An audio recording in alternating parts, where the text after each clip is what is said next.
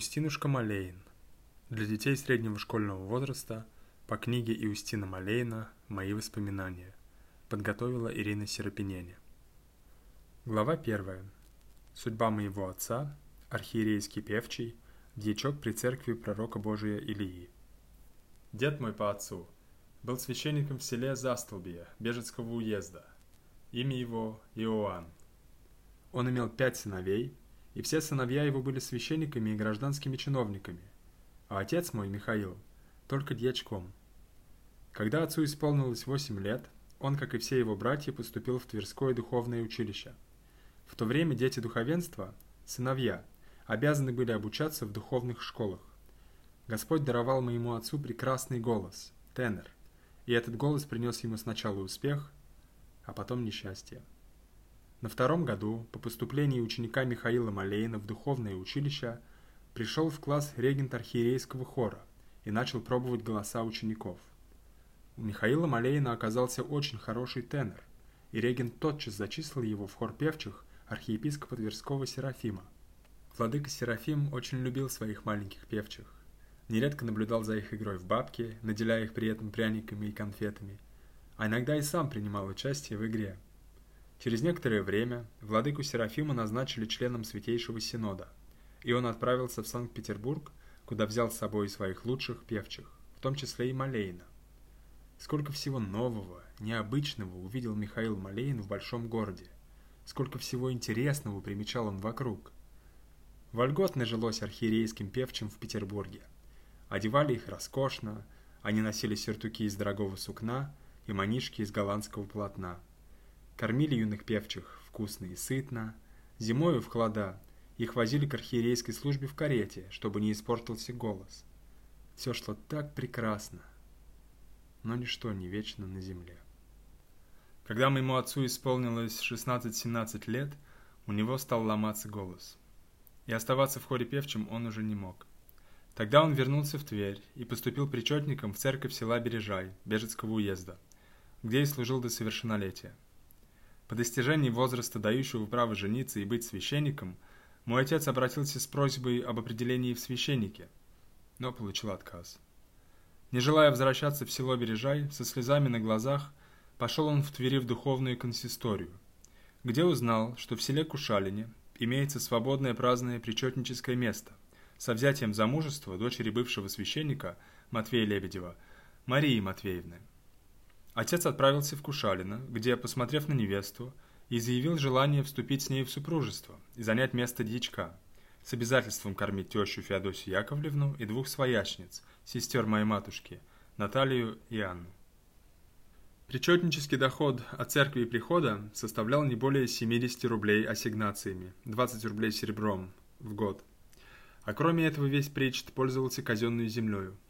Каждый причетник мог высеивать ржи от 10 до 14 мер, жита, ячменя 6-8 мер и овса до 16 мер.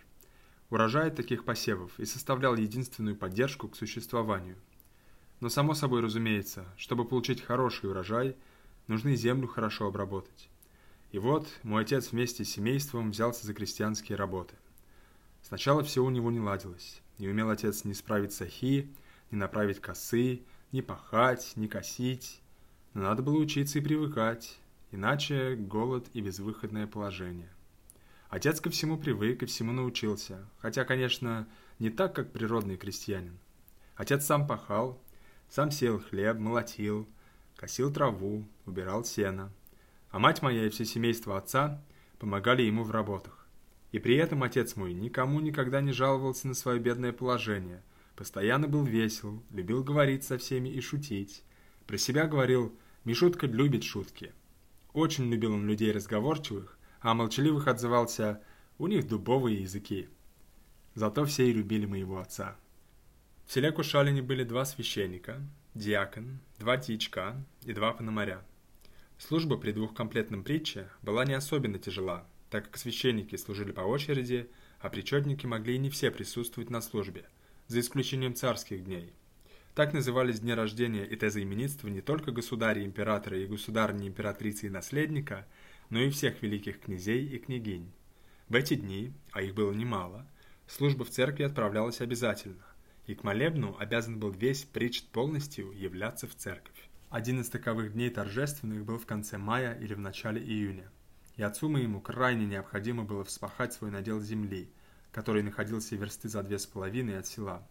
Еще до восхода солнца отец отправился в поле, надеясь вспахать все до молебна, так как он обязательно должен был находиться в церкви во время царского молебна. Во время работы отец услышал благовест к обедне, затем звон во вся, далее опять звон достойно, а между тем полоса земли остается невспаханной. Тут отец мой, видя, что ему не докончить пахоты, оставил в поле лошадь и саху и побежал в село, в церковь. В селе спрашивали отца: «Михаил Иванович, куда так бежишь? Все ли благополучно?»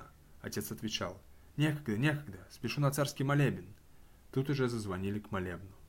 Отец ускорил бег и, в чем пахал, домотканный по ниток, босиком, побежал к церкви. Едва добежав до церковной двери, он упал без сил на пороге и прошептал: «Слава Богу, поспел. А в это время другой дьячок, Иван Степанович Садиков, тянул на правом клиросе многое лето. Богомольцев по случаю полевых работ в церкви никого не было. Отец остановился на паперти, чтобы, как говорил, перевести дух и показаться священнику, что было молебно. Когда весь причт выходил из церкви и дошел до паперти, отец мой подошел под благословение к священнику. Тот спросил его: «Что стоишь тут, Михаил Иванович? Никак ты не был у молебна». «О, нет, я был», — отвечал отец, — «и до сего времени не могу опомниться. С поля до самой церкви все бегом бежал.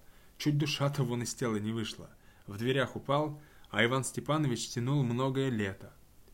Отец в этот день был уже не в состоянии что-либо делать.